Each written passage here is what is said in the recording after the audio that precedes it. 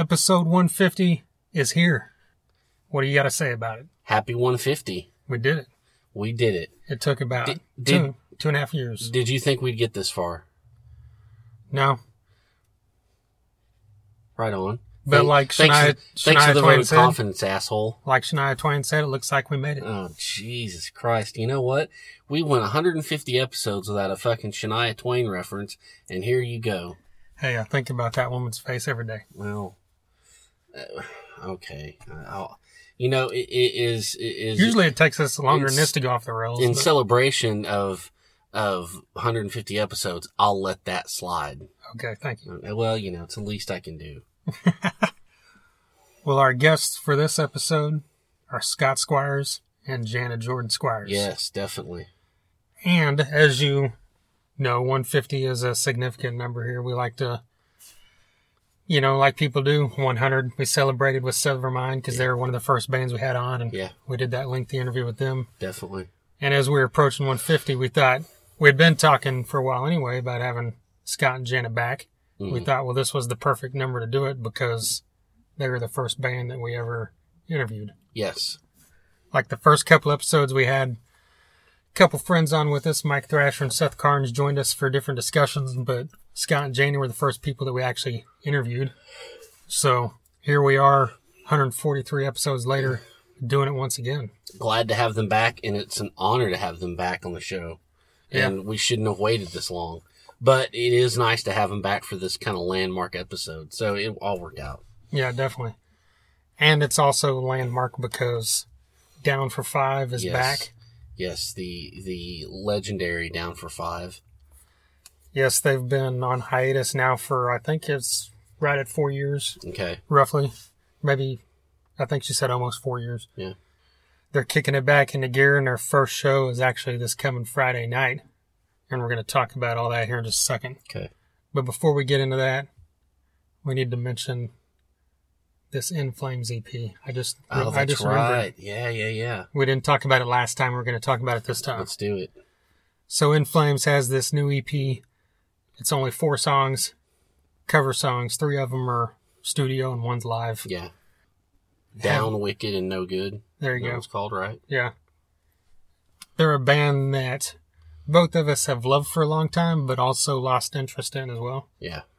And we've talked about them the last couple times they've put out albums since we started this podcast.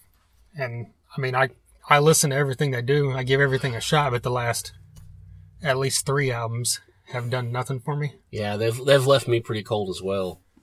And, it was a slow decline. It's not like I'm not saying I dislike them, but like you said, it's just kind of cold, right? Because they're nothing like they were, and they've evolved over time, and they're free to do that. Yes. I can't fault them for that, but it lost my interest as yours. Yeah. What they did and their live shows were so fucking great for so long. What they evolved into, that's great, and I have no problem with it. It's just not pleasing to my ears, but that doesn't mean anything. I'm just a big old blockhead. What do I know? And you gotta, as a band, you gotta do what feels good to you. So, you're gonna have some evolution. You're gonna have some changes. A lot of bands do it, but I ain't gotta listen to it. and really this EP, it's not, it doesn't harken back to anything, but it's still really good. And it was still, surprisingly, I enjoyed it way more than I thought I did. And it was just 4 songs. Yeah, I'm the same way. When I first listened, like I said, I'll listen to anything they put out, but I thought, well, even though it's covers, and at least most of the songs, I like. Yeah. I've never been huge on Depeche Mode, but I thought, I'm going to listen to it. I'll probably think it's all right, but never listen to it again. Yeah. And surprisingly, that wasn't the case this time around. And surprisingly, the Depeche Mode song, It's No Good, is by far and away the best track on here. It's my favorite. I really enjoyed their rendition of it. I really did.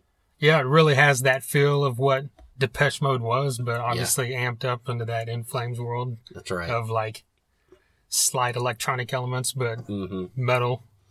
I hate to say that a cover album is a thing that kind of brought me back around here for a moment, but hey, if they came to town, I'd still go see them. I would go see them anyway. Yeah, definitely. That goes without saying. Right. Well, the interesting thing is when I first heard Down in a Hole, I thought there's going to be a lot of people that don't like this, but I've been kind of surprised at the stuff I've seen, the few things I've seen online. People are talking about it good, and it's interesting because musically it's nothing like the original. Gotcha. And it's got a lot more electronic elements than even a lot of newer Aaron Flames stuff does. Yeah.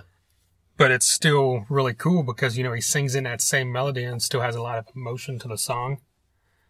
And I don't know, it jumped out at me more than I thought it would. Because when I first saw that they were doing that, I thought this is going to be weird. Mm. So I kind of like that they did it nothing like the original, Yeah. Well, and I kind of figured before I even heard any of it, I figured they'd kind of do their own thing with each song. Yeah. And they should. Yeah, and that cover of Hurt I thought was pretty cool because it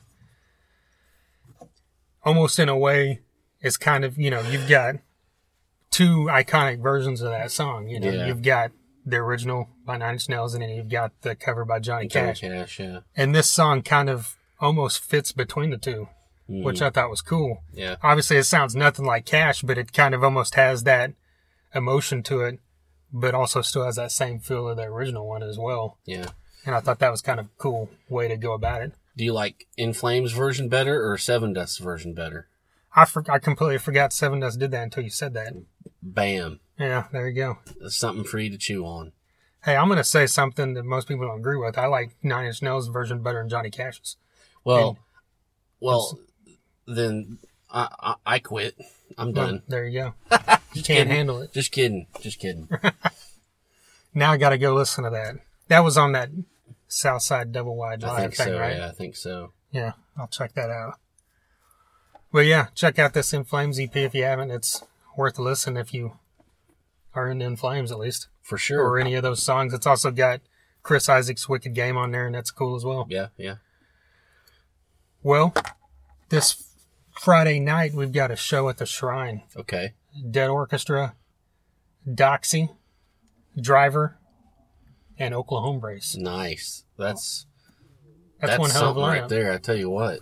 Yeah, it's only $5, and that's one hell of a lineup.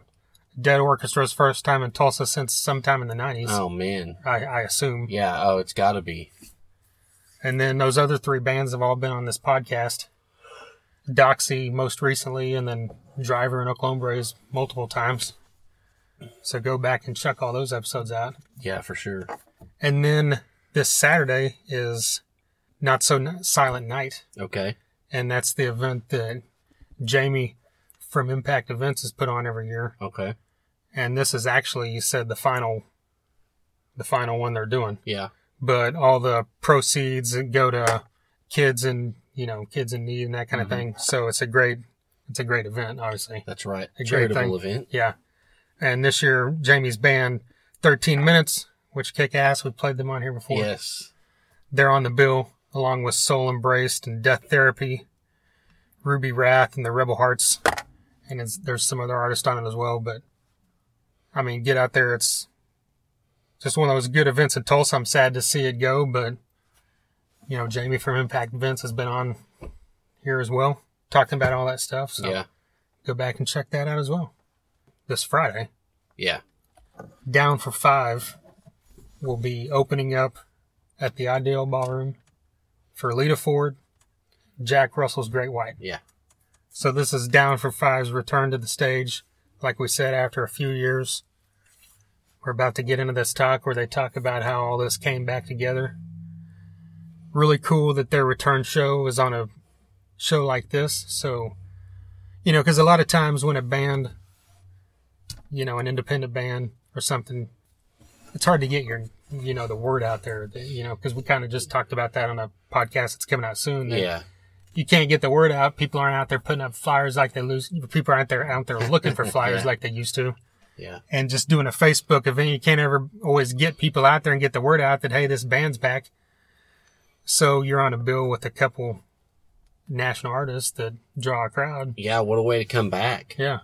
It's going to be I hope they're ready for it. I'm ready for it. It's been quite a while since we've seen Down for Five.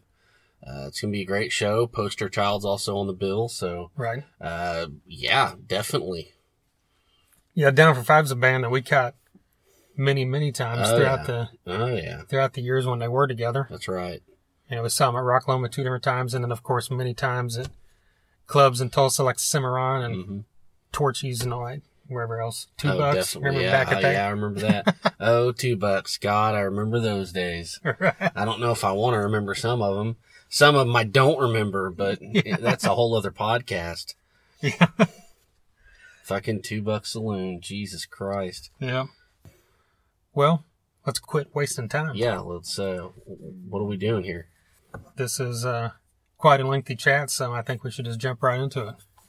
This is Scott and Jana from Down for Five and Rocket Science.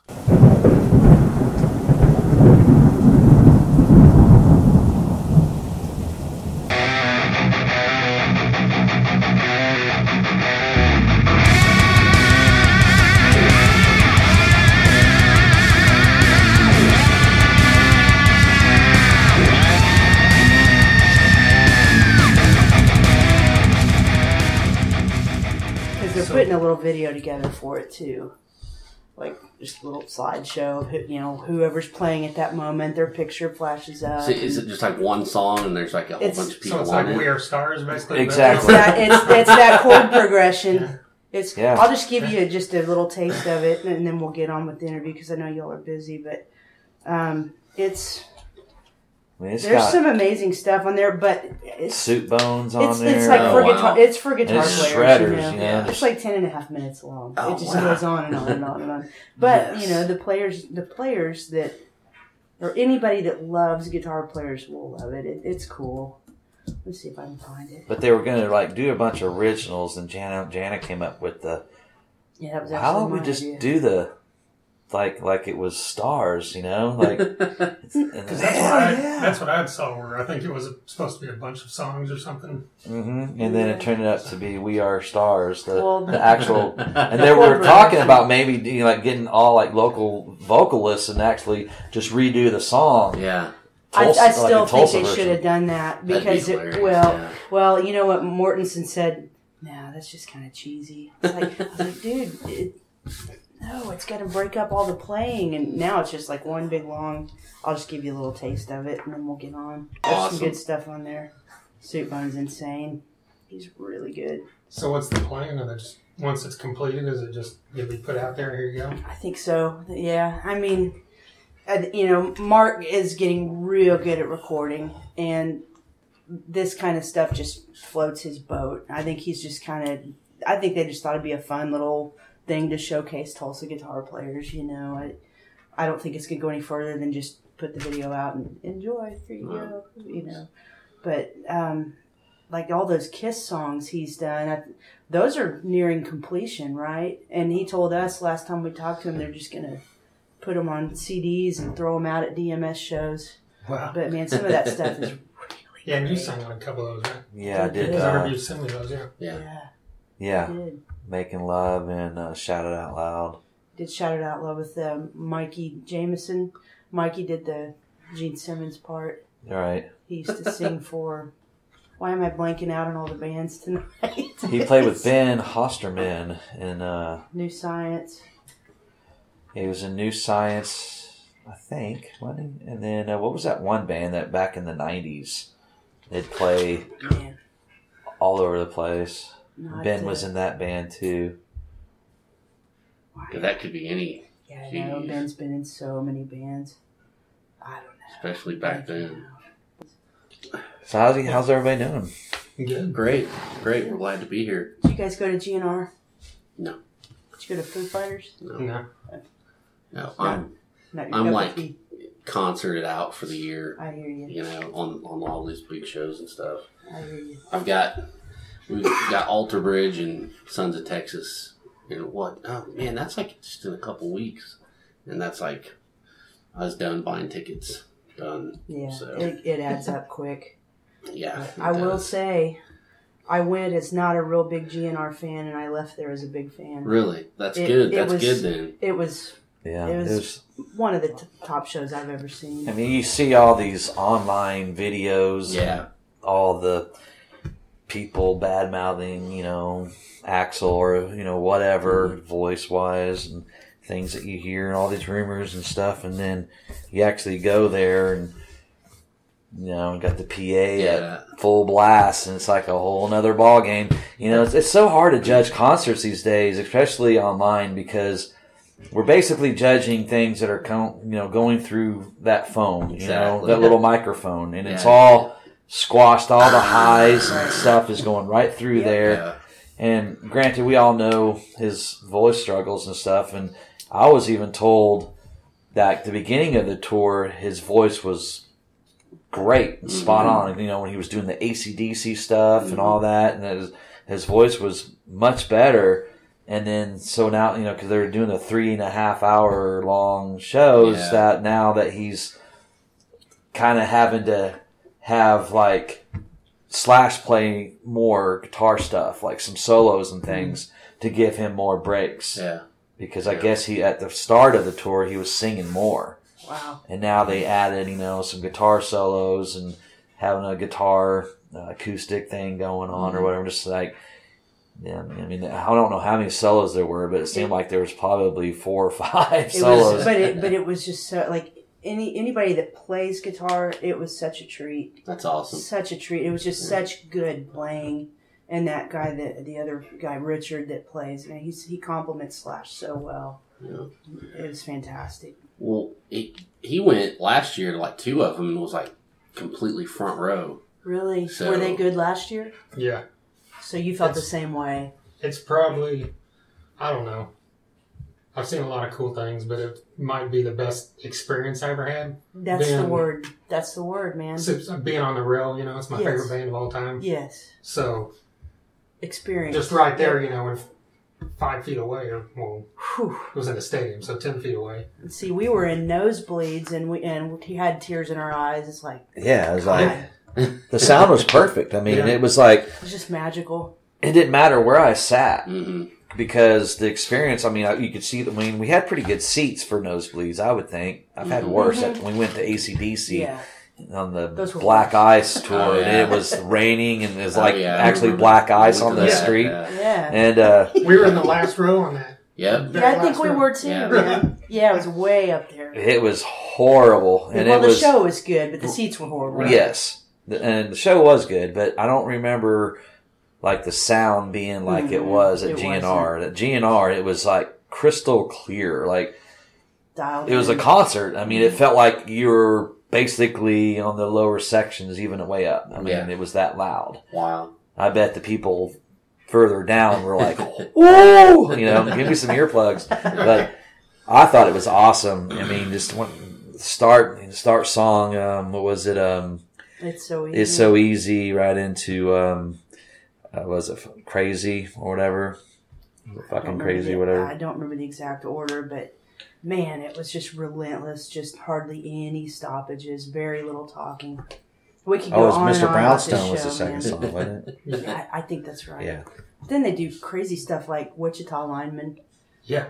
And they did it so great. It was so just out of left field and Soundgarden. They did Black Hole. It's like they did tributes to a lot of the people that have died just recently. Wow. They did no Linkin Park though. No. They did Soundgarden, and they did the Wichita Lineman, and can't remember. They did something else. Wish You Were Here, but it was instrumental. It was just like a guitar they did thing. that going on. Great, man. Wow, it's great. Anyway, enough of that. But it was really super great. I was kind of hoping you guys went just because I wanted to see if you felt the same way we did. I don't know. I just, like I said, he's been waiting until this was on to give me shit. Well, I wouldn't even do it now, but I can. I will say one thing. He texted me and he was like, "Man, if Metallica was in town tonight, would you go, even if the seats were terrible?" Because that's my absolute. And I was like, "Of course." Right. That's like, you need to go. Why didn't you go? Right. No brainer. Right. So, why didn't you go? Oh. tired, right? Yeah. My whole thing was I'm just trying to save some money, and no matter where I'm at in that building, it's not going to compare to the 2 shows I saw last year. I get that. Yeah, I totally got that. I just had to give you a Yeah. But, You you know. know, the cool thing that I witnessed, like, I'm like you, like, how can you... Man, it was cool to see the whole stage and that, like, from that perspective, because you basically saw the whole show. You weren't just like dialed into one person that was coming your way, you know, rocking out in that one spot, and you're having to look around. Yeah. You got to see like everything. The roadies running out Yeah, there. you get to watch the roadies Cool. running there, pick up the mic stand. Axel's throwing it around everywhere, and they're, you know, having to clean up after everybody, you know, and it was amazing watching it all go down, you know, and, it's kind of like, you know, just, It's like a bird's eye view. Right. Everything. That's awesome. yeah, it's it was really cool. I mean, you see how everyone's kind of spreads out, and then how they kind of come together, and then move forward, and then the explosions go off. You know, I mean, that you got to be on a timed situation. I'm sure, like each probably song on their set list is probably a different color to say, hey, don't go in certain areas on these songs. You know, Yeah, you end up like James Hetfield and walk into a Right. because I mean they're just walking around on those ramps, and then when they're not walking, I mean there's fire and and shit just exploding everywhere. So you know you'd probably need to know exactly where you're supposed to be at all times. Definitely. I mean, So last comment about that show. Did Axel throw his microphone in the audience at the show you saw? Yeah. He did? Yeah. I wonder if he gets those back, because he did that here too. That's a lot of That's That's a so lot of many. money. He probably gets boxes of them from whatever brand Yeah. that is. Yeah, true. It's like throwing a pick out to him. probably. yeah. I was like, oh my God. And they're you know? making so much money off this damn tour Did anyways. you see if Wikipedia is a solid source? I doubt it is, but it said 430 million. It's staggering, yeah, because I've heard numbers like that, like on the radio and Yeah. stuff. It's insane. Man, what are we doing wrong? Yeah, and we're in the wrong racket, guys. But I will tell you, I don't remember which show it was, because I went to Dallas and Houston, but one of them, during November Rain, like the first couple minutes into it, like it sounded weird, but I didn't really think much of it. And then all of a sudden he just like slams on his piano and just like stops playing. And so they're kind of like, "Wah." No kidding. And everybody's kind of looking around and thinking, this is the moment where it ends. This is Wow. the So how meltdown. did that resolve? And he just like looks back and he's just got going like this to the side of the stage, and then like I guess like whoever roadie guys, they're like this and that, and he's just like turns around, he's like, it's not fucking working. Oh and- no. Within 30 seconds they had another grand piano out there. There was one in the back, You're kidding me. like the back of the I'm grand back. piano. They wow, brought it out there. He moves over to that and they I believe it though. fucking cool. Yeah, Play here the the, song. the, Isn't that great? the piano went brrr, and then when it was done, it went brrr, back down below the stage. Wow. Oh, Just okay. like, yeah, just there and gone in a split second. That's awesome. Super cool. Anyway, that's probably all you want to hear about Guns N' Roses. It was great. That's all I can say. Right on. Well, so what are your thoughts about Trans-Siberian Orchestra? That's what I was going to open with. Go ahead, go ahead you know- and alienate the rest Did- of Tulsa here. Did I miss something? Or? Yeah, you Oh, did. probably my post. Yeah.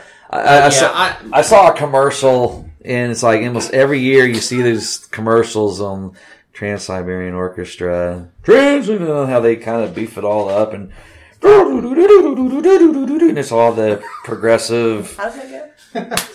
Christmas opera songs or You're not a whatever. fan, in other words, right? It's like at first, I was like, yeah, this is kind of cool, and I remember like you'd see the videos on YouTube of the Christmas lights, the house, you know what I'm talking about, where it show like it was the commercial or whatever. Yeah. And I think it was kind of like that. Synced up to that, yeah. And, You remember you and I went with Mom to see them, right? yeah, we went and we were in the nosebleeds We there. were. And we didn't last And the at whole first time I through. thought, this is a cool show. But then it just got, I don't know, this is boring to me. It's like, I think we're too intellectually simple for Trans-Siberian Orchestra. yeah, I mean, it just I didn't think feel like, I think I went there thinking like, I'm going to go see a concert, and to me, it didn't feel like a concert to me. It just felt like I was at a play or Yeah. or like a musical opera or whatever. We're just simple folk. We Because just, those parts where it drops down and it's like, four chicks out there singing. Right. You feel like you're at the theater all You of a know sudden. what? Right, right. We They're respect talented. it. Yes, you respect the talent. It's just, it's not our cup of tea. Yeah. And I know the guys from Sabotage, kind of started that all up and everything. And I loved Sabotage when I was younger. I mean, I had the Dungeons Are Calling album and Sirens and, of course, Hall of the Mountain King and all that. I don't know if y'all remember any of that stuff, but, I remember like their record covers and seeing their ads in all the metal magazines, Right. but I never really heard them. and I seen them at the Windjammer and, years ago, and that was cool. It was all original members. I think one of them died, and I forget the whole history of all that.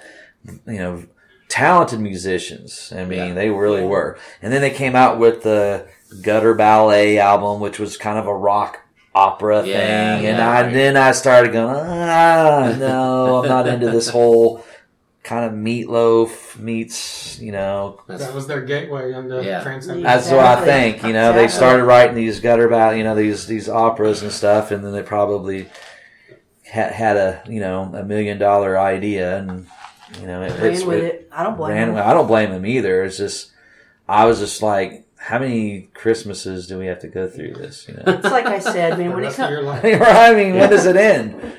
we As long as we there's still roll one with up like every- Nat King Cole and Burl Ives here with our Christmas stuff. Yeah. We keep it old school. Yeah. But hey, you got to blast the Gary Well, Gary sure. Hoey, Yeah. the Ho Ho Hoey. That's an Christmas. exception. There's like yeah. 3 of those, Right. You But have to- I you have to definitely blast did not those. mean to offend anyone. It was just merely a joke. I thought See, someone, I'll see that post tomorrow morning when I wake up. right. Because Facebook sucks now, so I see posts from Man, this I morning. know. Isn't that I'll see crazy? it like now, I know. and then stuff from tonight I'll see tomorrow. Right. It's just like, I know. They I'm- keep, I'm This yeah. was a few days ago, so Yeah. Right. well, you missed the boat. I guess completely. I don't know. I get on there sometimes and I just want to like mess with people, and I'll just have I'll say something and then it's sarcasm, Right. and people will answer it like I don't know what I'm talking about. Then he gets a private message from me 5 minutes later. Hey, I think you might want. What are you doing? No, yeah, but we'll laugh because he'll say something that's very sarcastic, and inevitably there's one guy on there that does not think he's being sarcastic, and Izzy's not in the band anymore. Right. You win. I saw it. The only two I did guys. see that. The only I two like guys that, I'm yeah. wanting to see is Right, they're Izzy like, Adler. I don't think they're Yeah. man. It's like, oh But, really? You know, No. they don't know you don't know. I so. know, They're but all- everybody's cool. it's funny, It's like That's messing with awesome. people. It's all good. It's like I was all excited. That's okay. Well, they got a guy in there that looks like Izzy. Well, that's cool. I'm down with clones, or people that look like. As long as they look like them, I'm good with that. Well, there's a guy and he's the drummer, different race. And it's like, well, as long as he played on Use Your Illusion 1 and 2, I'm good with that. Well, I got news for you on that. So I just kind of just throw out that little fishing rod and Yeah. see what I catch. But anyway, I can't keep him in line, guys. I don't know, man. He just gets out of control.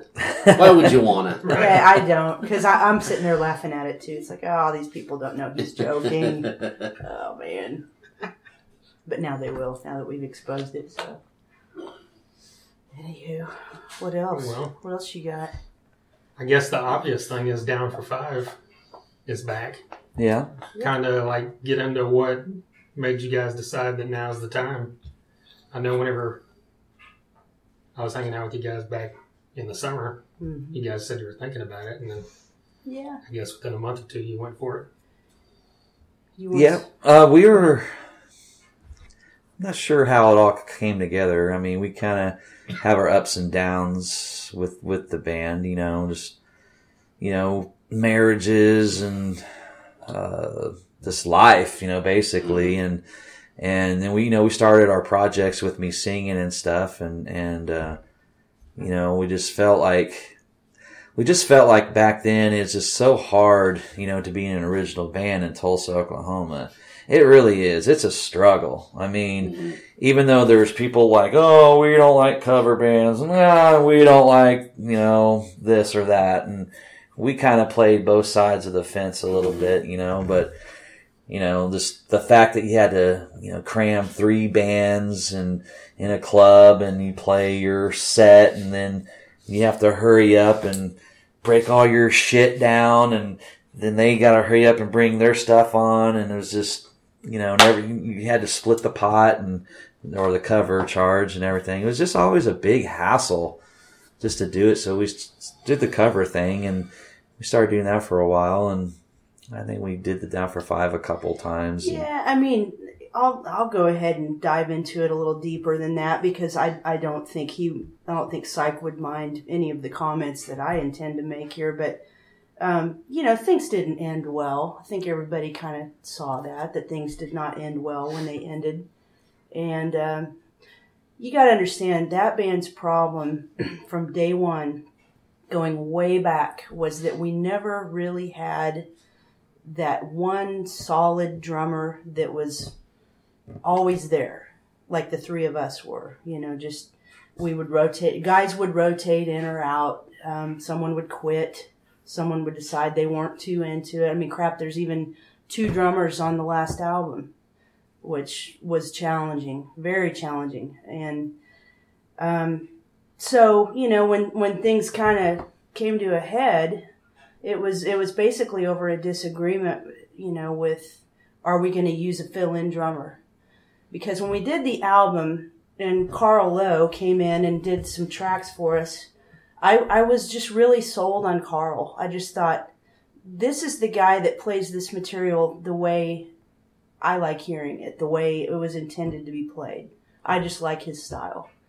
And our drummer that did the other tracks on the album, to be quite honest, he just wasn't real into it. And I think even he would admit that. He had some other things going on in his life, and it was a little bit of an inconvenience to come do the tracks, and there was just some tension there, and didn't seem to be real comfortable with the situation. So those tracks were kind of rushed through.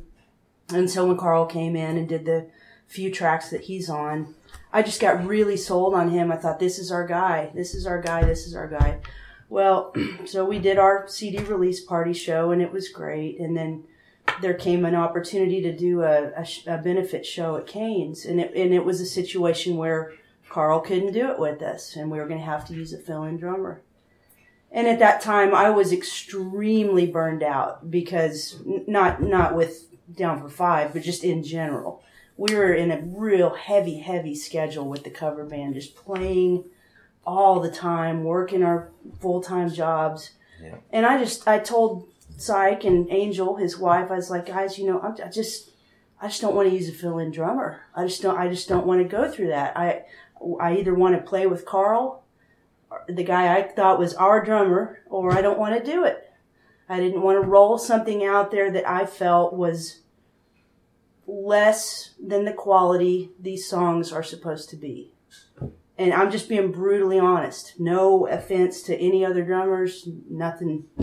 It's just how I felt. Yeah. And when I made that decision, it really caused some tension. It hurt some feelings, and there was a pretty big argument. And because I was so burned out, I said, you know what? I'm out. I'm done. That's it. Pulled the plug. Over. So it didn't end well. It was ugly. A lot of hurtful things got said. Too much stuff got said online. Hurtful comments, not just by us, but other people that were trying to come to maybe Scott's in my defense. I think some people took one side and some people took another, and it was just ugly. So anyway, that's 2013, and the thing just lays dormant for ever and ever and ever, and I never felt good about how it ended. It bothered me weekly. I thought about it all the time. What's funny is on the album, some of the songs that we wrote with one drummer, the other drummer actually played on, and vice versa. Yeah. That's kind of nice. The ones we wrote with Carl was like Jesse played a lot of the drums on, and the ones we wrote with Jesse, Carl ended up playing the drums on. So there was. And in hindsight, if we could go back and we could have done the whole album with Carl, and again, no offense to Jesse, he did the best he could in that situation at that time in his life, but the tracks were very rushed through. And in my opinion, it shows on the album. No offense, that's just my personal opinion. If I'm saying things that get me in trouble, so be it. But that's another regret, is like, God, we never straightened out the drummer situation, so much to the point that we've got 2 on the album. So stupid. I just, always our Achilles heel. So anyway, fast forward, I don't know, I think it may have been 2015. I'm in a dressing room at a store trying some clothes on or whatever, and I'm thinking about that situation, thinking about how it ended, thinking about Psych, thinking about Angel, thinking about what we lost. Phone goes off. It's Psych. It's like, man, can you call me? So that was the beginning of the healing process, where Scott and I started talking to him again and kind of like 2 years without this was like 2 years ago, before we even entertained the thought of getting the band going. So the process is slow. We're talking. And then just over the last several months, Scott and I hung out with him and Angel a little bit. And, he was struggling at that time as well with a lot of stuff. He would admit that. She has helped him a lot to get some stuff, straightened out. They're a good team. I mean, they're a good team. And so we're talking, and things are feeling good. And we start kind of, what if? But then, of course, we still have the obvious drummer situation. We had kind of thrown it out to Carl. Hey, would you want to come back? No, he wasn't interested. He's moved on in his life and busy with his stuff. And the cool thing about Matt Gordon, who's our drummer, who's the Down for Five drummer now, is he tried out for the band years ago. We're talking probably late 2000s. He would probably remember the year better than I would, but he didn't get picked, at the time. Someone else did. And I'm sure that probably ate at him, probably kind of bugged him. Like, man, it's going to bug anybody if they don't get something they're trying out for. So then when we got together for the first time just a few months back, and he came in and he just killed the material. Just killed it. And I felt so good, because I thought, you know what, not only are we healing a wound between, the 3 of us, but the wound existed between Scott and me and Psych and his wife Angel. So the 4 of us got that wound healed, and then Matt kind of got vindication. You know what I mean? Basically to say, all right, you guys didn't pick me back then, but look who's back now. Yeah. So it's kind of just a healing thing for everybody. And so that part of it's sweet. So now we're going through these rehearsals, and relearning the songs was pretty wild, because, there's been years since I even picked up the bass guitar. Like, just sitting in the case, I didn't think I was probably ever play again, and she'd always bring, do you ever think about playing bass again? Like, I don't know. Having fun being a lead singer. Yeah. I just show up with my microphone. Yeah, exactly. well, how did it feel getting back into the room with those guys the first time? And, the first practice was cool, because we learned like three songs, and now we're like up to like 7 or 8 whatever, and we just figured, okay, we started doing that, and then we got this show, because we were just going to start learning all of our songs. So it was not rushed. It was a good feeling. Now the second rehearsal was a different story. Yeah. And that one was just not, it was like they should have switched. Like the second practice should have been our first practice, and the second practice should have been the first. It was a little rough the second go, but you got to figure, man, it's been a long time since we all played this stuff. Yeah. And you try to practice, but it's definitely shaping up, and it's starting to sound really good. And it definitely was. It was a little odd, but I knew I was in good shape with Scott whenever like he said, he's been singing all these years, and I kind of had the thought of, does he even want to play bass? And then I remember being in the front room, and he was in that little office, And when I kind of peeked in there, he's practicing and he's bobbing his head. What? And I thought, yeah, man, he's yeah, you were. What are you your talking head about? was bobbing. I don't do that. Yes, you do. Oh, my And I thought, goodness. okay, so he's, I think he's enjoying this. And I just felt like, all right, he's digging being back on bass. So, it's good. It's a good thing. And, I don't know that we're definitely not going to be like playing shows every month.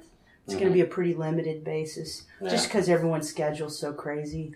Well, and it makes it more of a special thing. Right. And, you might kind of make people want it more. I hope so. Right. Like a few times a year or something. And we're, thinking about, writing some new songs and then, hopefully we'll maybe record a couple tunes here and there and see what we come up with. We were actually thinking about writing some new stuff just for this first show, but then we thought, ran out of time. Let's just hit what we got on record. That way we can rehearse at home, and that we can listen to some of that stuff. And we're bringing back stuff that's not even on either one of the albums. It's so Like on the old. demo. We're doing stuff off the demo. We're doing Caricature. We're doing Lie in Wait, which is not even on any one of the albums. Right. So we're going old school. And then, so we thought about doing a new one, but, with such a short set, Yeah, we'll be playing 6 songs. Oh, okay. We were going to do 7, and we timed it last night, and Ran over. we would have just been right at 30 without talking or anything. And you can't just, you gotta say hello or something. Yeah. You know how those national shows are. Yes, I'm sure it's. You gotta skedaddle when your 30 minutes is up. You can't. We were never a radio friendly band in the first place. Some of our songs are a good, 5 minutes, 6 minutes. 4 is like probably 4:50. Yeah. Yeah. But we're definitely looking forward to it. And like I said, just to be able to achieve the healing, and then for Matt to be able to, get the slot. It's just a good healing process for everybody. Yeah. Which I don't know if you said this already, but he was played when we opened up for Lita the first time. I did not say that. Yeah, that's the funny trivia behind that. He's one. coming back, and we're opening for Lita Ford again. And because that was the one show he played with us, That's opening right. up for Lita Ford. Wow. So he did already play it? Yeah, yes, one show. He played with Down for Five on a few different occasions, correct? And Lita Ford. Your memory's better than mine. I know. I think that was it. Really? Yeah. Okay. I do. Okay. I believe that was it. He can correct us if we're wrong. But when you're playing a show like that, both Lita Ford and Jack Russell's music, you guys are heavier than both of them. Yes. So are you conscious of that? Do you? Absolutely. Well, I was thinking about it today. Yeah. Very conscious of it. Yeah. Are you? Well, if we're doing Bring Me Down, which is kind of, it's rocky, it's not too heavy. It's not tuned down to... You Lie in Wait is very heavy. You Lie in Wait, but it's got the kind of a groove to it, so maybe, do a little shaking your hair around a little bit, doing that'll some help. points or whatever. That'll save us. Put some jelly on that peanut butter a little bit. You're gonna glam up your Right. your 7 Dustish metal. I got you. But no, yeah, I actually was getting kind of paranoid, and I thought, you know what, that's stupid because it's still a melodic band. It's not like we're just completely unmelodic. Yeah, And you got the gig, so they know what they're getting into, So, and we did it once already. Yeah. Right. Yeah. Yeah, Exactly. So hopefully all will go well this time, and Lita can come out on time and do her thing. And Yeah, that was that was the show where Yeah, I remember. she wasn't going to play, right? right. She stayed on her bus for forever. Yeah. And what sucked is we could have played a whole hour that night. We could have played a whole hour. Right, that's true. So by the time that's how a lot of them are. We're not going to go on unless we get paid. So however it was. Yeah. the guys that are putting together all these shows at the IDL Ballroom, Tom Green and Doug Burgess. Doug is, he's kicking ass. He's bringing these bands in, and I think there's, he's wanting to put out another Streets Gone Wild. Maybe, I don't know, maybe it might be like a one day kind of thing. Yeah. I think he's working on that. Where there's, a few bands one night instead of it being two. Yeah. Which I love the two-nighters, Yeah. I mean, that was a fun Yes, weekend. it was. It was fantastic. Me but, too. them bringing these shows to Tulsa, to me, it's just, that's one thing that, with Rocket Science that we, was a lot of fun to do because, we get to play in these clubs and talk to people about this stuff, and they're like, oh, yeah, I know who so-and-so is, or Dawkins, or, Cinderella. It's like, really cool. Hey, we got tickets, Yeah. And then you start talking to them, before the first set about these shows that we're doing, that weekend or the next weekend. And then by the time, the second set and they've had a few buckets of beer, then I see how you work. Boom, boom, boom.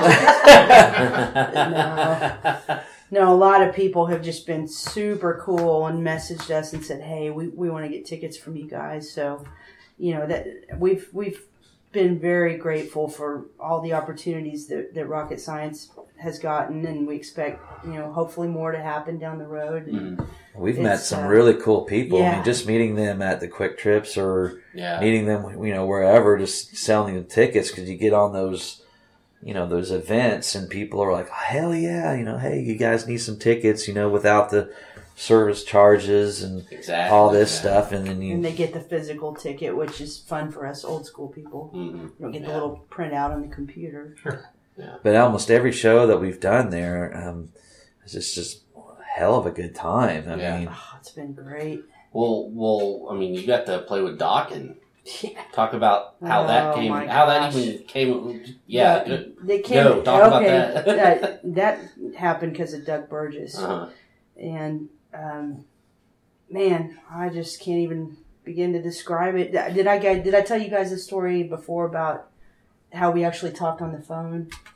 It seems like I remember something. I got a text message and it's from Doug, and he basically was saying, "Hey, do you guys know any Dawkins songs?" And I'm like, "Oh yeah, Alone Again, I think, or what does Janet know?"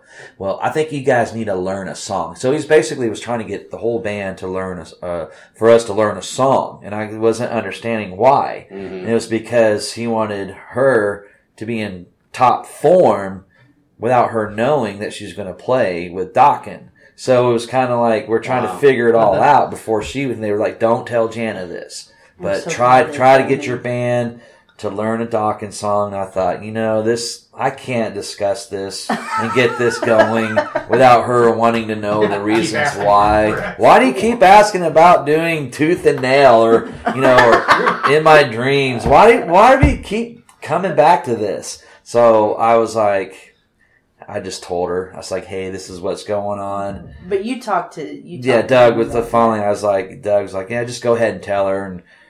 And because no one was really for sure if she could even handle it. Yeah. Because, they didn't really know how well, and they knew she was good, but is she that good to play George Lynch stuff? And so I finally had to tell her, and then that's when she started communicating with Doug about it, and then Don Dawkins called my phone. Yeah. Which was unreal. It was, what really sucked is Doug had told me a few days before the actual call, he said, "If you get a call from Beverly Hills, take it." I said, "Okay, Doug, you bet, man." Here I'm kind of like, I'm believing him, but I'm kind of okay, well, we'll see. Yeah. And then he and I are getting ready for our show, and I look down and I've got a voicemail.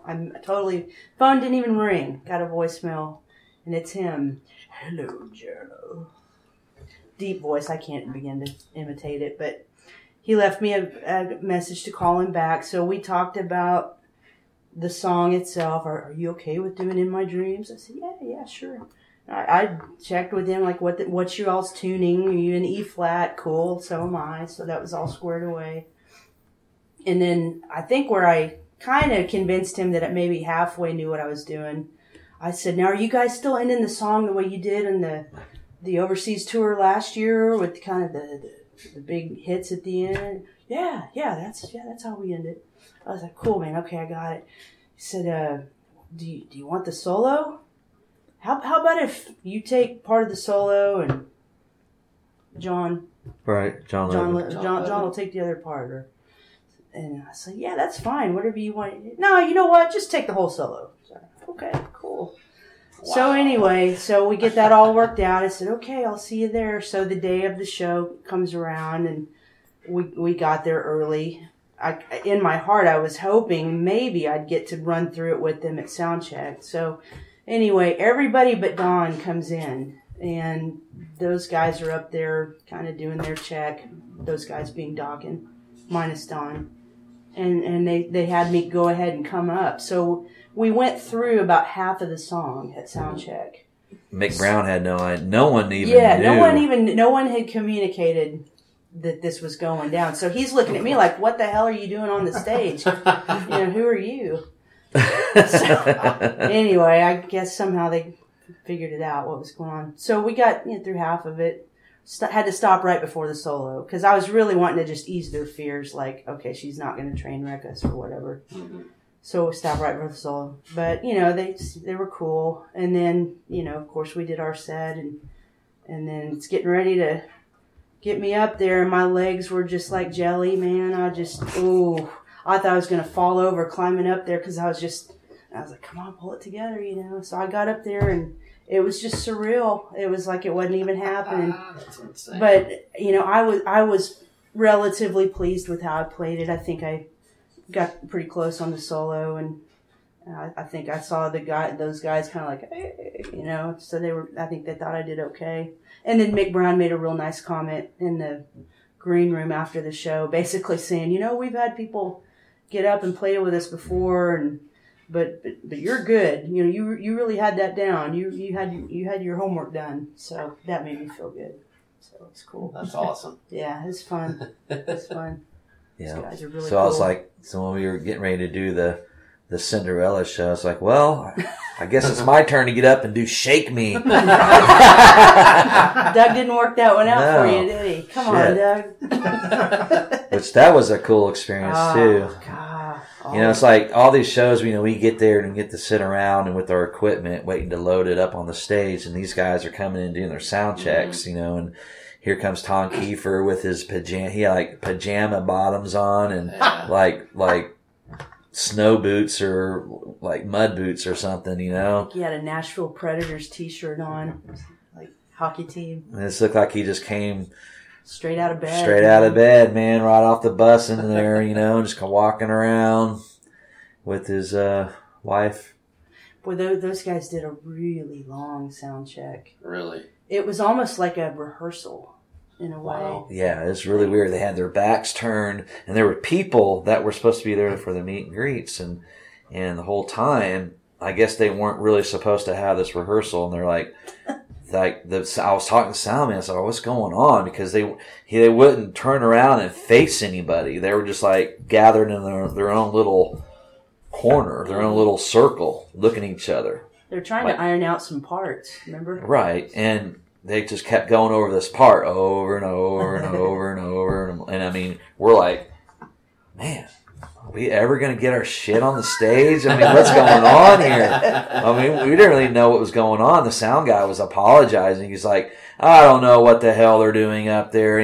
They normally don't do this. And I was like, so he goes, but don't worry, we'll get you up there where, everything's good. Mm-hmm. Just they'll be done here in a minute. And so finally they turned around and then they did the meet and greet, and so we got to shake hands and take a picture with them and stuff. And so that was cool. It was a fun experience. Yeah. It really was. Yeah, all these opportunities have been amazing.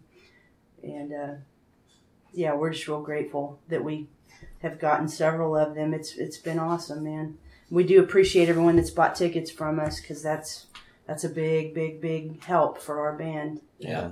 And it helps bring the shows, helps the motor. Yes. Exactly. Running. Yeah, he can keep doing them, as long as people keep supporting him. That's right. Cool deal. Yeah. Do you think being playing covers, opening up for a band like that you have an advantage over like an original band? Because a lot of times you see someone, a lot of people in the crowd not paying attention. It's a band they don't know. Right. But you guys are up there playing songs from the same era, from the bands they're there to see. You know, there's that saying, you know, why cover bands shouldn't be doing that. But if it's from that era, why not? It seemed to get people a little bit more fired up. Right. I thought. I mean, that's our job. I mean, a lot of those people, I mean, sure, it's good for our originals, but man, if you really think about it, I'm not 22 anymore. I'm not trying to get a record deal. I'm not trying to, you know, go on tour or get us, you know, whatever. I'm not trying to make it big. I'm just trying to have fun.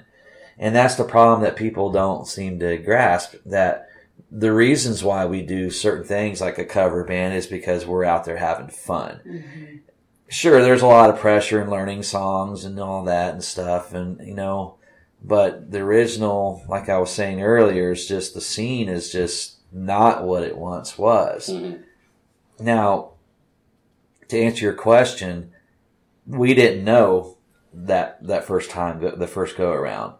But then you see these tribute bands these days, you know, you see these tribute bands with their, you know, their costumes and making themselves look like they're from the 80s and out there doing it. And they're doing a lot of these festivals that are mostly all original bands, and people are flocking to it and enjoying it because they know all these songs. Well, then you think, well, why don't we just do a whole bunch of songs from that era and just get them pumped up, get out there and say, hey, we're just here to party with you guys. We're going to do a bunch of songs from the 80s if you guys, you know, sing along with us. And so I thought, well, let's pick the songs that are mostly singables. Yeah. You know, because mostly if you're in a cover band, you want people to dance so they'll stick around longer and enjoy themselves, buy drinks and tip the bartenders. That's your whole job. Oh, yeah. You know?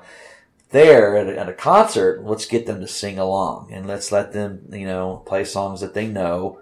They already know Cinderella, they already know Dokken, they already know Warrant, they already know Firehouse, so they got to know some of these other songs too.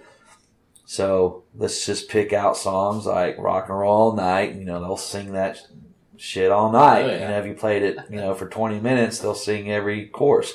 So that's what we decided to do, is pick a lot of songs that were sing-alongs and liven up the crowd. And then, you know, we got a lot of praise just... Yeah, I mean, the formula works. Like, to answer your question, okay, if you want to step back, and I need to choose my wording carefully here because I don't want to come across the wrong way, but I know there are critics out there saying, why is a cover band opening? Everything he just explained is why it works. And I can almost guarantee you the critics out there are musicians in other bands that wanted that spot. I don't blame them. Who doesn't want that spot, you know? But I felt a little weird, like the first time doing it, thinking, wow, man, we're a cover band opening. But then exactly what he just said is right. We're older. We want to relive our youth through this music. We embrace it. These people that come to these shows embrace it. 90% of the folks out there are not musicians. They're just music fans. They've had a hard week at work. They want to blow off some steam. They want to sing stuff they know. So it works. Now, that's not to throw shade on the original bands because, I mean, crap, we're doing one too. You know, we've written these songs from, you know, our souls, and we hope people like them. And when we play them at Lita, there's going to be a few people out there that know them, but a lot of people won't. But that's okay. I mean, both work. You know, there's both formulas work. There's a place for both type bands. I'm glad we're doing covers and originals. You know, doing two different bands, because then we can just explore the whole spectrum of our musical abilities and satisfy the cover side that's fun and challenging, and then satisfy the original side that is you know, very gratifying because it's the material you wrote. So we're living the best of both worlds right now. Well, and you know, when I saw these shows starting to pop up and Rocket Science is opening, to me, I was like, that makes total sense, because for that era, I mean, that's perfect. You know, I mean, you can't really like, you know, if you're like Soil or OTEP come to the shrine, you can't do that. Right. No. But I mean, for Warrant and Firehouse, Exactly. it makes total sense to have a band and doing some more of those songs, and it gets everybody, you know. So. And what was cool is we actually had I think it was the guitar tech or one of the guys from Firehouse, or maybe it's Warrant or somebody, but they actually thought it was awesome. Like, wow, that's unheard of. Yeah. Like they came up to us like, well, you guys are up there doing covers. Like normally everywhere we go, every opening band is an original, but wow, how refreshing is it for a band to get up there and just do a bunch of covers and liven up the crowd, because that's our job, you know, is to liven up the crowd. And okay, if you're a band from El Paso and Warrant's there and you have 200 fans that know all your shit, that's great, you know, that's great. But a lot of original fans, I mean, they can't afford concert tickets. They're used to the $5 cover, you know, so it's hard to, if they've seen you a dozen times for $5, why would I come and see you for, you know, your guys are opening for a couple of bands that maybe the original band, the local band's fans aren't a fan of, you know what I'm saying? Like, I'm here to support you, but I'm going to see you in 2 weeks at the Hippity Hop Club, you know? I just find that most of the criticism that we find out about through back channels that comes our way, most of it's being dished out by other musicians and other bands. And it's just it's a competition thing. Everybody wants their piece of the pie. I don't begrudge them that. I totally get it. You know, I myself, I mean, a lot of bands don't know that when I'm trying to help them, like I'll see a band that I think I would like to see them get a shot. So I'll drop a message to a club promoter, say, hey, check these guys out. You know, I'd like to see them at your club. And the bands won't even know I'm doing that. But for me, like, because we don't always, we aren't in the bars every weekend. We've got family stuff going on, stuff with our house that we're doing. So that's my way of trying to help others in the scene. And, you know, you do that and then you hear comments and it's a bummer. It's a bummer when you find out people are kind of throwing shade on you for this reason or that. But I think that's just probably the competitive nature coming out in people. They're trying to get ahead, you know, get one up on you. So they'll throw some shade on you. But, you know, it's like Scott said, man, we're old enough. We've done this long enough to where we relish the opportunities we get. We appreciate them. And then take nothing for granted. Take nothing for granted. And then do what you can to kind of pass it along. You know, help these guys get booked at CJ Maloney's. Help these guys get booked at Magoo's. You know, turn Wild Hogs onto this band. I mean, I'm doing everything I can to like help people get opportunities. And I'm not saying that so you pat me on the back, but I'm saying I wish more bands would kind of take that approach, because there is a lot of cutthroat, backstabbing stuff that goes on. That's a shame. I wish it would stop, but that's like saying, man, I wish world peace would happen. Yeah. It never will. But you know, if do what you can to help the next guy out, because you know we'll be done soon. I mean, we're in our 40s. You know, maybe we got some more years in us, but do what you can to help the next guy along. You know, that's just the right thing to do. Yeah. Yes. So and have fun. Sorry. Yeah, have fun. Gotta have fun. If you're not having fun, there's no sense in doing any of it. That's right. So I want to talk about Wasted Years. Well, you know, whose idea? Did you want to sing that, or could you not sing it, or did you fight over it, or Not at all. She's already doing Trooper. So we picked a bunch of songs and we did like the Motley Crue medley, which Red Hot was part of that medley. But the end of the medley was like it goes to Shout, to Too Young to Fall in Love. Oh, I'm sorry, Shout, to Looks to Kill, Too Young to Fall in Love, and to Red Hot. and then it's the full Red Hot. So we just cut that off the medley and just did Red Hot at the end at the Warrant show. So we picked a bunch of like old school songs. She was already doing the Trooper. Yeah. And she, you know, a lot of people were like, loving her singing that song. Yeah. So then she got the idea of doing Wasted Years. Yeah, it just was going over so well. And I love Maiden. I don't know, man. They're just cool. But I've always loved that song. I love, especially the lyrics apply to me a whole lot right now. Because I'm kind of going through this whole, wow, man, I'm 43, the whole midlife. I don't know if I'm in a crisis or not. But if you really focus on the lyrical content of that song, it's kind of deep.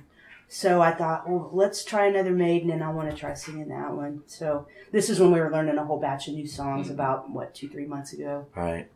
Jeff, our drummer, he's picked his, some like Judas Priest and something else. Blue Monday, right? Right. And then we did the Ozzy Bark at the Moon. So there's like a new batch of songs that we all decided to do. And it's crazy. It's almost like we went back to 1983, 82, 83 with the Hellion and, the Shout the Devil and the Bark at the Moon. That was a great year for music. Yeah. And then you got Iron Maiden, coming right in after that. And it's kind of funny the approach we're taking with Rocket Science. Like, I mean, you would think, okay, we need to really pick a lot of very marketable songs, and we've got our handful of, sing-alongs but dang, man, like with this last batch, there's just a lot of heavy stuff, and we've kind of been, I'm not going to say we don't care, we're just picking what we like, but in a way, we're picking what we like, and it's turning out to be some pretty heavy stuff, but yeah, it's working, so. Well, like, as a guitar player, I mean, I know chords and stuff, but I mean, you're obviously really good at lead. How do you learn all these leads and then like slow them down, or I mean, can you just pick it up by ear like that? It's fascinating to me. I'm somewhere in the middle of that. I don't slow it down, but I don't just pick it up like that. It's many. I don't read music. I wish I did, because I could do a lot more with my playing if I did, but. I do play by ear, and I always have. And ever since I was about 12, I would sit there with the boombox and rewind until I got my little chunk down, and then I'd move on to the next chunk. So it's the same thing with this stuff. I mean, I definitely do not play everything perfectly, but I get as close as I can. But with that one, I mean, I've always loved that song, so I kind of had the melody in my head, and it was just a matter of picking out the notes on the fretboard. Even when we were writing Heroes and Devils, we were Janice, she writes a lot of her own stuff, and she likes to have it kind of mapped out, before she goes in the studio. But she's also will take like suggestions from other band members, like like I can write a solo, but it's with my mouth. You know what I mean? I hear the rhythm, and I mean, you got to pick it up. That's how we sometimes a lot of stuff when we were writing. We'll be like, that sounds cool, but what if you did it like this? I mean, and instead of me picking up a guitar and showing her what I mean, I'm like.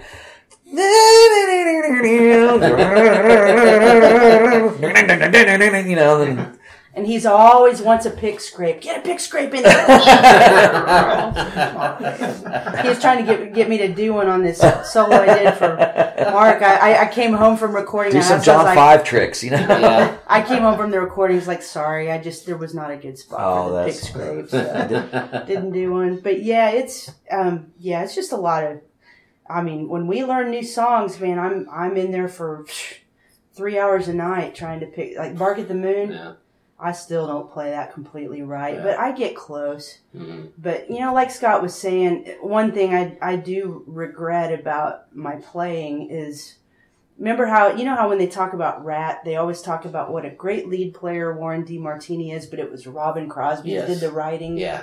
Well, I'm not to say I'm like Warren DeMartini, but I wish I had a little bit more strength in the writing side. Mm-hmm. And, I mean, I think I used to, but I think I've kind of lost a little bit of that. So hopefully I'll get some of that back. But yeah, I mean, Scott definitely, he's a good writer. And he'll come up with cool ideas, and I'll be able to translate it to the fretboard. So it's good teamwork. Nice. Yeah. What about singing at the same time as you're playing all that stuff? Like, did that come naturally, or was that No, that took a while to get? That takes work. It's Right. hard. This band, Rocket Science, I mean, I've never been so challenged in my life as far as, I mean, like I play Bring Me to Life by Evanescence. It's got that and so I'm having to chug on a completely different rhythm than what the vocals are, and that's so hard. It's so hard to do that, but just lots of repetition. I mean, we play enough to where, by 8 shows in, you're like, okay, I'm starting to get a little more comfortable with this, but it is not natural for me at all. It's totally like split brain. I don't know how guys like Geddy Lee do what they do. And then in Down for Five, I mean, there's songs we're doing 3-part harmonies and having to play a lead and sing right at the same time. It's tough, man. Ridiculous. Yeah. It is. I mean, even like I'm used to singing. I was always singing backups in all my other bands, prior to Down for Five and playing bass. But, there was one band I was in with Mark and Matt Brantley. It was a band called Nothing Face. Not the Nothing Face, but... I remember, I remember you talking about that. And we were like, hey, how about you sing a couple songs? And I would sing like some Kiss tunes or whatever and playing bass, but I remember just how tough it was to sing and play bass at the same time. Yeah. And I think if I would have just kept doing it back then, and I would have been way better, but then I stopped, and then I just, sang backups in my other bands while I'm playing bass, but never lead. I just it's just kind of hard, like she was saying, at the same time, it's like, chewing gum and walking at the same time. It's tough, definitely. And so in this band, or Down for Five, you're moving around and you're out of breath and you're playing, and then you have to sing and you got to speak in key. It's like a whole new ball game. Mm-hmm. So it's like one or the other, either lead sing over here or play bass and maybe do some backups. See, I don't have that luxury. I have to do. You got to do it. Yeah, if I'm going to be doing this stuff. Well, with all in all your gigging with all the different songs you guys have to learn, have you ever just blanked out and forgot a line or something? All the time. Or just holding all that in's got to be insane, Oh, yeah. The original stuff, it seems like it's so much easier to remember playing the guitar or the bass than it is actually with the lyrics and all that shit, Well, yeah. Thousands of words, Yeah, that's true. I remember when we used to do Paranoid, I'd sing it, and I've literally heard the song a million times since I was a kid. It should be emblazoned in my brain. Right. But when you get up there to do it, the whole second verse, I just forgot it, And I mean, so I'm sure on stage it's totally, it's totally different. Oh, yeah. It's scary. You guys know, I know, now, have you ever played in a band, Trent? No. Okay, you know how it is when you'll be on stage and maybe something will be happening in the crowd, and you'll kind of start focusing on that, and you completely forget what you're supposed to do. Right. Yeah, I've done that, or your mind will just wander off, like, dang, man, did I unplug the iron before I left? It's like, oh, yeah, I've crashed and burned doing that kind of stuff numerous times. Falling is never fun either. I've done that a few times. Yeah, I actually climb did on that stuff you're not supposed to be climbing on. I did that at Warrant. You guys didn't see it, but I bit the dust there. I did. I was having a rough time anyway because I think I had a bad cord on my amp and it wasn't getting all the full sound I wanted. So that was just insult to injury. I'm screwing with the cord, trying to get it plugged in, turn around, step down on my cord, and my foot went, and I went down right there in front of everybody. Yeah. I didn't see that. Yeah, good. I'm glad. If you hadn't told me, I wouldn't have known. Just keeping it real.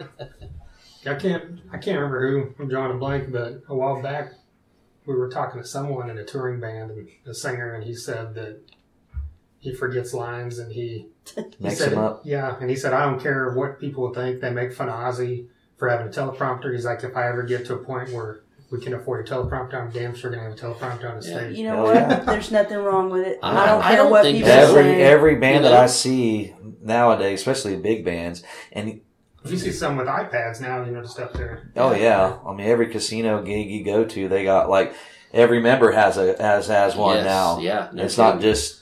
And what's so cool is like you can even have one to where it's got the notes for your guitar and the words. So I mean you got like double cheating stuff going on. It's not cheating. But No, I would totally do that if I was doing something like that. There's nothing wrong with it. Whatever it takes to, I mean, short of, running tracks or samples or something, whatever it takes to pull the song off. Let's talk about that too. Okay. All right? You're Mr. Anti-Track, aren't you? I mean, no. I mean, when it gets to a point, like there's some bands where, I mean, they're just not even. Static X. Yeah. Where Don't they talk about not playing? Were they? I just brought that up because someone. It was the singer Stained was on Jamie Josta's podcast, and they were talking about this, and he goes, "Man, no disrespect to Wayne Static because he's passed on, but there wasn't much any of that band was doing. It was all tracks.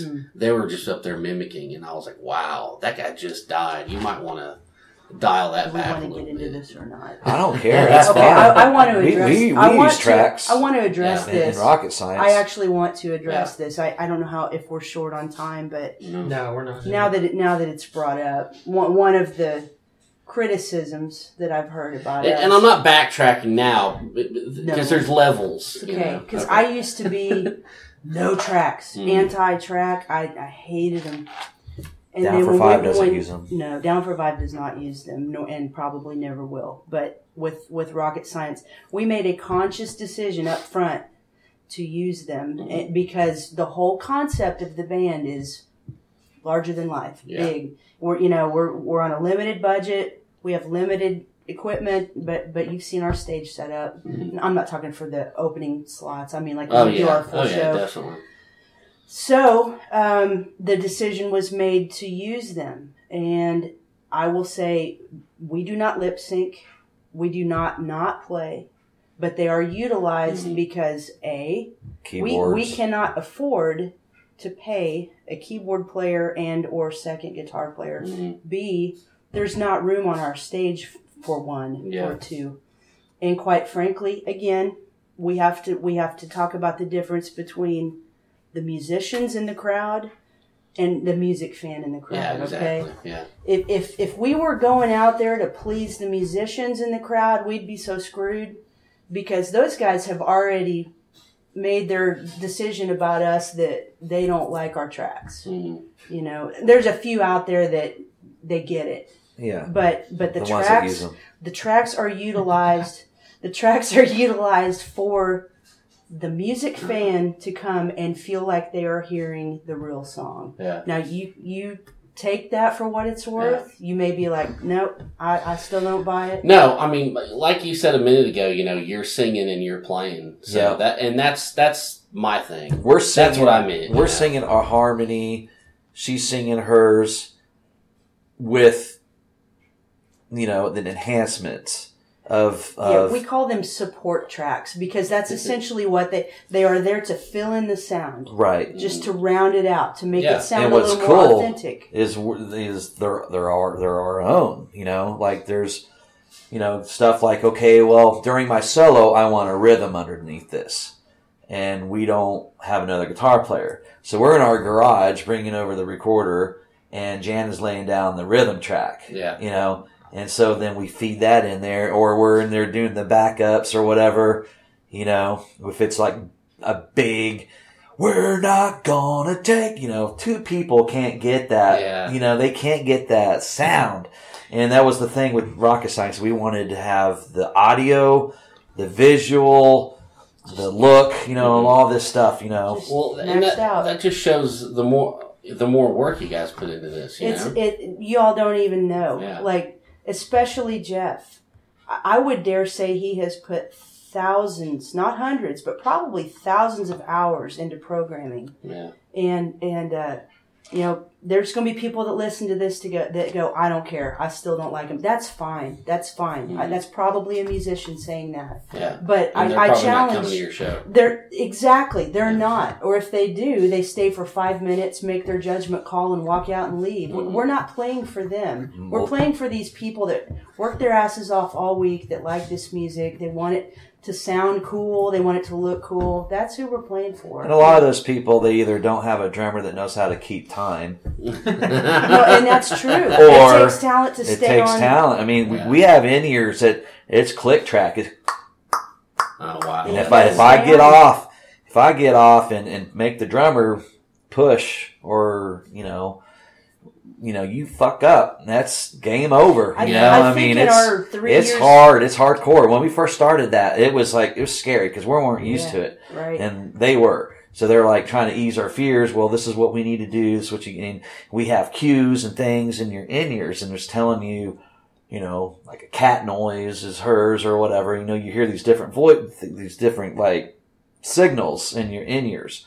And it's basically telling you, hey, this is your part solo coming up, or whatever. Wow. So, and everything is ding, ding, ding. And so the drummer's got to stay on that. Yeah, I mean, Jeff cannot get his metering off, or the song Trainwrecks. I think in our 3 years together, we've had maybe 2 or 3 instances where he's just bailed out of the track. And and we don't use tracks on all of the songs, but there's a good chunk that have them just to fill in the sound. But he's got a little button on his pad that says, "Oh shit," and so you hit that, and the track just goes dead. And then it sounds, then it sounds thin, like right, sounds thin, and which is crazy because we would do like the medley, for instance. We didn't have a track for Red Hot, right? But we had tracks for all the others, and then we did it live, and then we went into Red Hot, and then we were like, hey, the bottom fell out. What the hell? Wow. So then the next week I was at Mark Mortensen's house recording a rhythm track for Red Hot. So that's me on the rhythm track. Yeah. So again, take it for what it's worth. There's going to be people that just hate him. I mean, you got people out there putting slogans on their Facebook pages, 100% real, no tracks, and and that's fine and dandy, but it's a decision we made. I'm comfortable with it.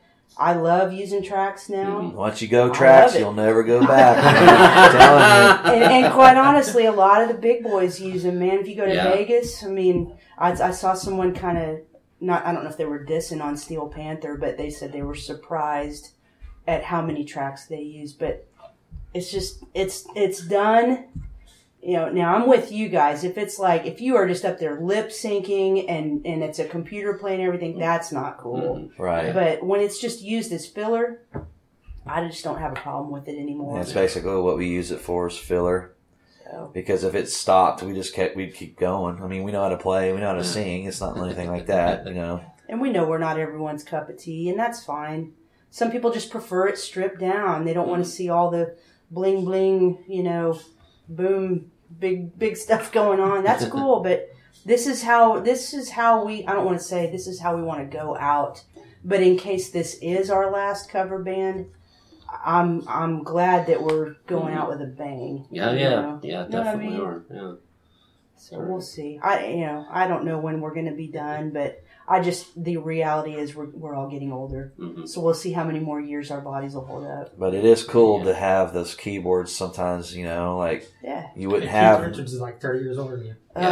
Anyway, Sammy Hagar just turned 70. Yeah, you'd have these keyboards, that normally you wouldn't have, and it just sounds, empty without things. Yeah. And I mean, and like she said, it's like if we had tons of money, we could afford all the best musicians, and the biggest stages, you can't fit 7 people. I mean, I see these bands and what, they're all tight up there, and they're not putting on a show. We want to put on a show. We want to move around. We want to, act like we're in 1985. And you can't do that when it's all jumped up or jumbled up with other guitar players and keyboard players and a flute and a saxophone. And it's just the conscious decision we made, and we're comfortable with it. And if other people don't like it, that's fine. Yeah. Musicians that are listening, play for your music fans. Don't play for other musicians, because you're fighting a losing battle there, because everybody's competitive. So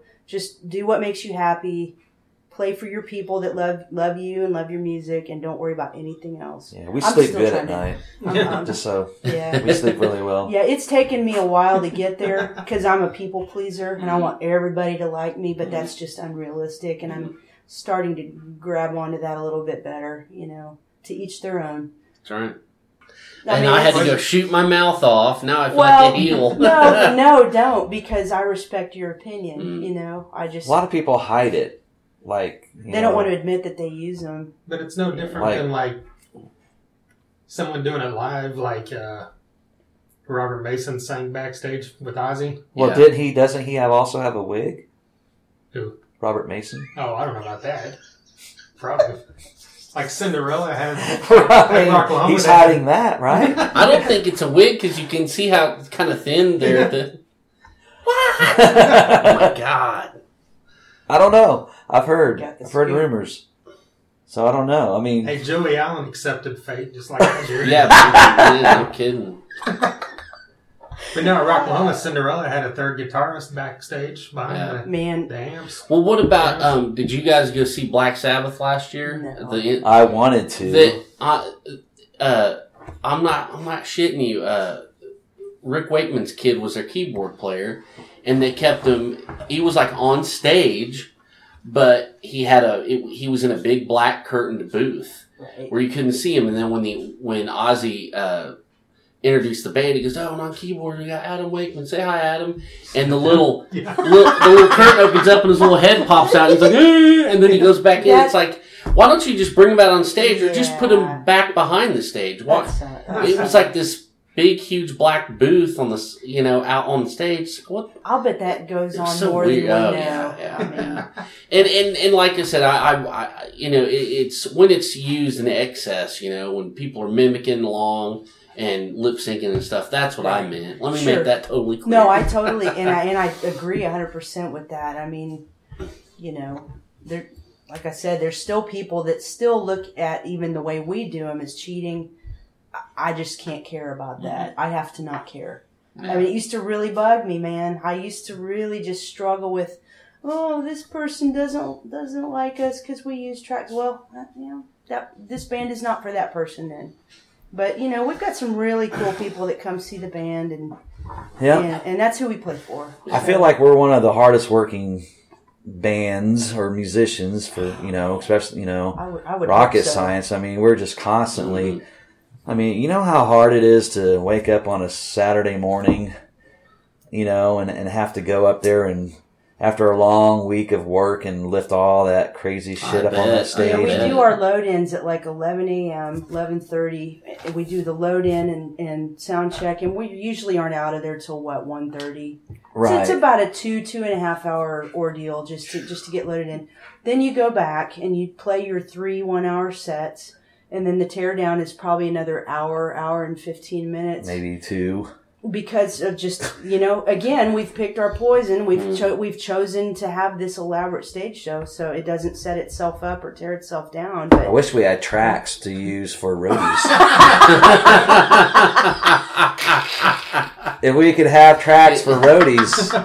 Well, it's been a long time since the last time we had you guys on, so a lot of people might not have heard this, but how heavy is that stuff you guys have on stage? Well, we have to constantly upgrade. Like Jeff will go into, he'll get a new stage vision. Right. Well, this design we've got now, we've had it for quite a while. The first setup, it was so heavy I cried one night, and that's when Jeff decided, okay, we need to make this stuff lighter. Right. Because it was it's probably the beam that was used on the cross on Calvary is just heavy. Man, trying to lift this. They had all these, and like I said, I just broke down and cried because I was so tired. And it had wheels on it, it? That one was horrible. That was the first setup wheels where the triangles that would move on gravel. You're trying to, That was so as heavy. The band has gone along, there's still some heavy pieces. Like our triangles that we use, I would say they're more awkward than heavy. Right. But it's like a 2-person job to get that on and off. And everybody has their own little job that they do. Mark their own has designated. to hang the front of Yeah, house. Mark's so smart. he's up on a big ladder. Doing all the lights, and so there's a lot that goes into it. I mean, it's like a full day of work. It's actually longer hours and less pay, or than our. Yeah, when you do the hourly rate, it's like, oh my god, what Right. are we doing? We look at how, the time we arrive, the time we leave, the time we come back. It's almost like our lunch. Our lunch hours, like 3-4 hour lunch period, and then we go back, and then we're there for another 5 hours. It makes for a long day. And then Sunday is just crash and burn. I mean, it was like, yeah, I don't feel normal till don't Tuesday. mess with me, don't call Really? me, don't Yeah. I don't want to get online. It's really football and yeah, it's a lot really of why water. we can only play. I mean, even if we wanted to play more, which we shouldn't, because oversaturation will kill a band real quick. But if we wanted to play more, I don't think we physically could. It's just it's rough, but it's worth it, man. We're proud of our setup, so. work hard. Everyone in the band works really hard. Yeah. These guys we play with, Mark and Jeff, and Ginger too. She runs our sound. Everybody it's a sacrifice, man. It's a lot of sweat. Yeah, your family, your cats, your your animals, whatever. They all gotta Don't laugh. take man. a back seat, man. Those poor cats don't understand. I just imagine the guys that are on tour all the time. It's Yeah. just nothing. I mean, but they choose that to be their life. Yeah. So if they have we would never be in a position to do that, because we would then have to sell our house and get rid of everything and sacrifice everything to live in a van and eat ramen noodles. Yeah. We did. I did that. Been there, done that. I'm not going back to that. Isn't it funny how much you change, like from your 20s to your 40s? Because I've really started to just embrace routine. I like routine. Yeah. Once I'm home from work, I'm not going out anywhere. Right. I'm there, and it's like I look like some of these bands starting out. It's like, how can you just live in a van? I mean, I know, I need a shower like every day. Tell me There's just about no it. freaking way I could do that, I guess it's because How did I ever want to do that, We didn't know any better. My cousins, they're in a band from Columbus, Ohio. Mm-hmm. They're in their 30s, And, but it's just the two of them. It's a bass player, and he plays keys and bass, and a drummer, and the guy plays bass and They're called the keyboards. Receiver. They're called the Receiver, and they have a couple of albums out. And they actually got a record deal. Wow. They're cool, man. They went on their own tour, and I was like, "Hey, you guys come to Tulsa?" They play downtown, and I don't know what bar it was, but I can't remember. Anyway, they came rolling into Tulsa, and I said, "Hey, just come and stay the night at my house, and that way you guys can have a meal and a shower and a place to lay down in." But they're staying in their van and just stopping at YMCA's, or they had like a membership, and they were going. I'm talking. This is like a list like this when you see small print of all the cities and dates that they were going to, and it was just them two, one driver, the equipment in the back.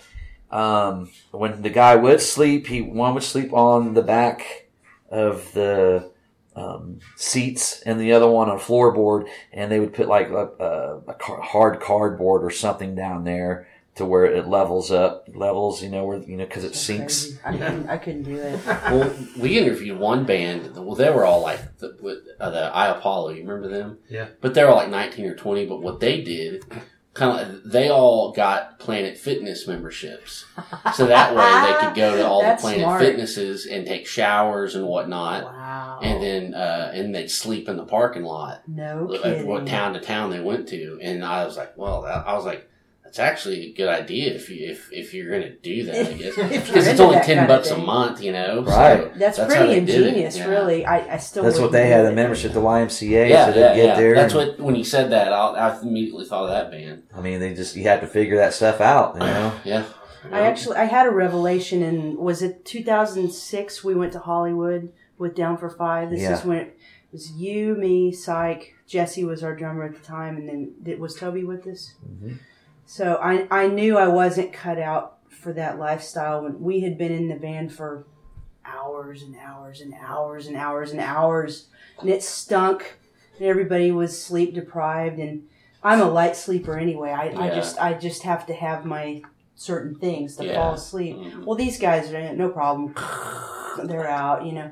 And I remember we were in some parking lot, and I crying. I cry a lot, I guess, but you know, I wanted them to let me out of the van so I could lay on the parking lot and sleep, because I wanted out of that damn van so bad. That was when I realized, you know what, this ain't gonna work, man.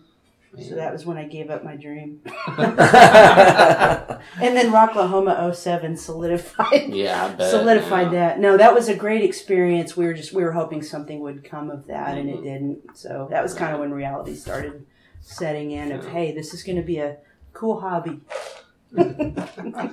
Well, Trent needs to turn that off because I got to hear this Robert Mason thing. All right. Pause.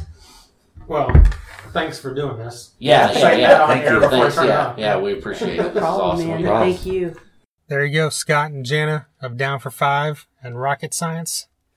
Both these bands fantastic at what they do. Really excited that Down for Five is back. Glad to see them. They'll be out there, like we said, at the IBDO Ballroom this Friday. Yeah. And I know they've already announced a show for like way next year. It's like in June with Doxy. Mm-hmm. But I'm sure they'll do something in between there as well. Oh, definitely. It's great to talk to these two, and you know, they put so much care into everything they do, and their passion for what they do is just it shows. So it was great to talk to them again. Definitely. Yeah, their other band, Rocket Science, plays in Tulsa at least twice a month. Yeah, They they're play- always out. Yeah. Magoo's in Tulsa. I know they play somewhere in Owasso a lot, and then they play CJ Maloney's and Broken Arrow a lot. So if you're in the Tulsa area, you always get a chance to see them, and they're a fantastic, not just fantastic band, but like you said, they put a lot of effort into this, and they talked about it in the podcast, and there's way more that you get from their show than you do a normal bar cover band. Exactly. You get a full-on production, you know, and they pull out all kind of like he mentioned this thing. You know, I remember when we saw him open for what's the last show we saw? Warrant. When they opened for Warrant, Yeah, definitely. you know, they had a short, like 30-minute set, and they played Motley Crue, and you know that if someone's playing Motley Crue, there's like 3 or 4 different songs they're going to be playing, but they played Red Hot. Gotta love And that. I'm like, that's why I love these guys. Yeah. Yeah. So yeah, get out there and see Rocket Science if you get the chance. Down for Five, you know, has a CD you can buy. So get on there and buy that. They got a couple of them, I think. Yeah. So yeah, once again, thanks to Scott and Jana. We appreciate it. And if you're feeling nostalgic, go back to episode 7. I'm actually afraid to listen to that.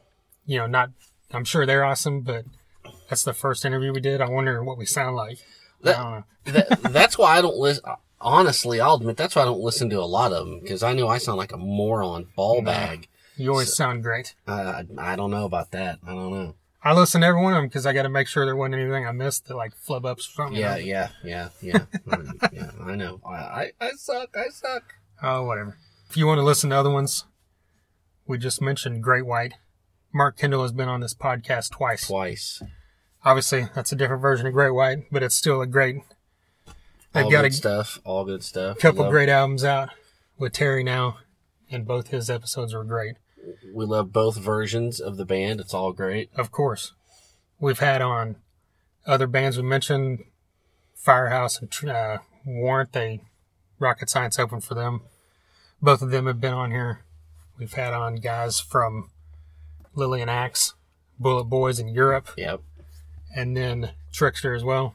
And then we branched into the heavier stuff, Corrosion and Conformity. We've had on Gene Simmons of Kiss.